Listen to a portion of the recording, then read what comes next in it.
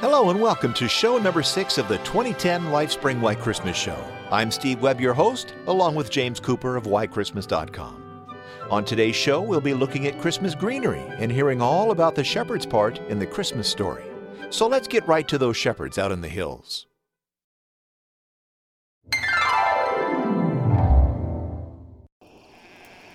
Out in the hills and fields outside Bethlehem, some shepherds were looking after their sheep through the long night. Wow, it's cold out here. Put another log on the fire, Amos. But as the new day began, an angel suddenly appeared, and the glory of God shone around the angel. The shepherds were very, very frightened. But the angel said, "Don't be afraid. I have good news for you and everyone. Today, down in Bethlehem, the Savior sent by God has been born. You will find him as a baby wrapped in cloth and lying in a manger." Then many more angels appeared, lighting up the sky. All the angels sang, praising God.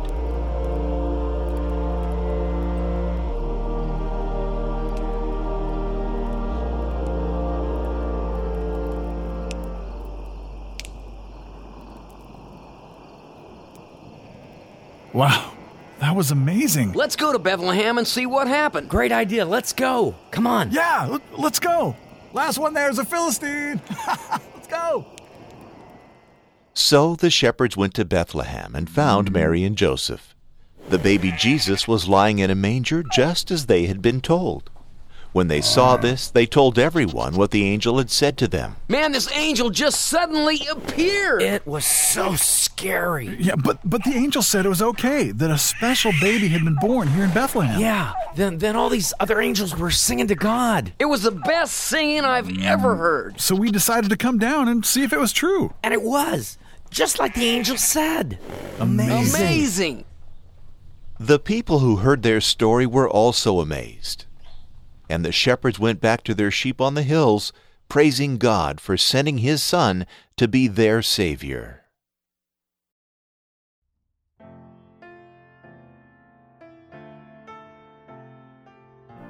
Now that sounds like an amazing, incredible and downright scary scene. All those angels flying about, and did you know it would have been even more surprising to the shepherds because they were seen as the outcasts and bottom of society. They spent their time looking after their sheep, often sleeping out under the stars where there really weren't many washing facilities, so they probably smelt quite a lot. They stayed and slept by their flocks of sheep all night to stop wild animals attacking them. The sheep that they kept were mostly used for sacrifices in the Jewish temple in nearby Jerusalem. So, imagine you're a shepherd, quietly getting on with your own business out on the hills, looking after your sheep when suddenly an almighty heavenly being appears to you. You might notice that the first words that the angel said to the shepherds is "Do not be afraid." I wonder if they help much. They're also the same words spoken to Mary by the angel Gabriel when she was told that she was going to have Jesus. The angel told them about the birth of Jesus, their saviour, and how he could be recognised in a very crowded town. Remember, there were lots of people visiting Jerusalem for the Roman census. And after that, something very special indeed happened. A whole choir of angels appeared, and there are only 2 times in the whole Bible where a group of angels rather than a single angel appears to people. So this meant that their message was an incredibly important one. And the first people that God chose to give his message to, well, they weren't the religious or political leaders, but very normal and poor people. The song that the angels sang is very similar to the words sung during some of the sacrifices in the Jewish temple services. So wanting to know if all this was true, they went to Bethlehem.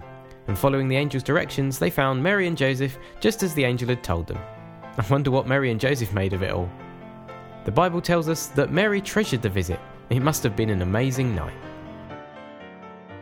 The Bible says that the shepherds returned, glorifying and praising God for all the things they had heard and seen, which were just as they had been told. The people they told probably weren't just the people that they saw on their way back to the hills, but their friends and family in Bethlehem, and also the people they would meet in the temple in Jerusalem when they took their sheep to be sold and used as sacrifices. So God used the shepherds, outcasts, not important people, as the first way of telling others about the birth of Jesus. Now it's music time, and it's won by a very good friend of the show and one of the shepherds, Brian Duncan. Take it away, Brian.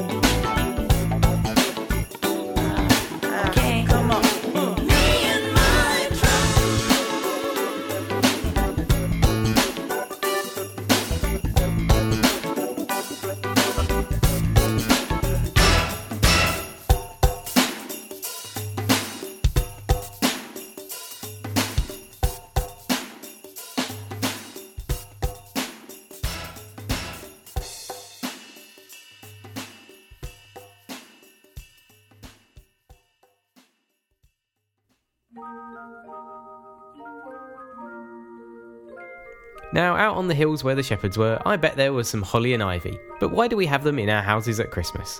Well, holly, ivy and other greenery such as mistletoe were first used in pre-Christian times to celebrate the winter solstice festival. When Christianity came into Europe, the early church tried to ban the use of greenery because it was pagan. But a lot of people wanted to keep decorating their houses because it was cheerful in winter. The UK and Germany were the main countries to keep using greenery, and the different plants were given new and Christian meanings. The prickly leaves of holly represent the crown of thorns that Jesus wore when he was crucified, and the berries are the drops of blood that were shed by Jesus because of the thorns.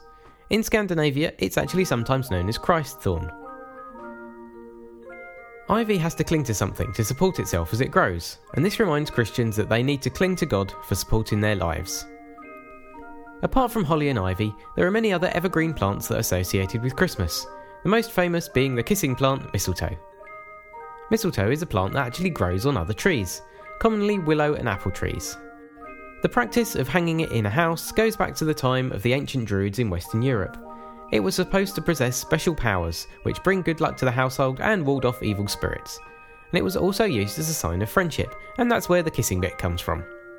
And the custom of kissing under the mistletoe started right here with me in England. Well, not with me personally, but here in England. The original custom was that a berry had to be picked from the sprig of mistletoe each time there was a kiss. So when you get your mistletoe this year, make sure you get a bunch with lots of berries on it. If you'd like to know more about holly, ivy, mistletoe and other Christmas greenery, then head on over to whychristmas.com.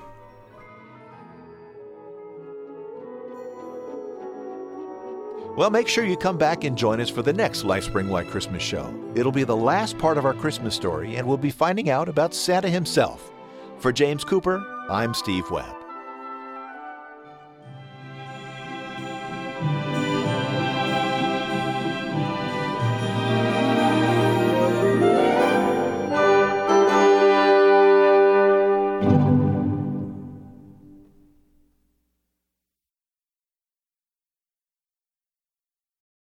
On today's presentation of the Christmas story, the players were, in order of appearance, Shepherd 1, Brian Duncan.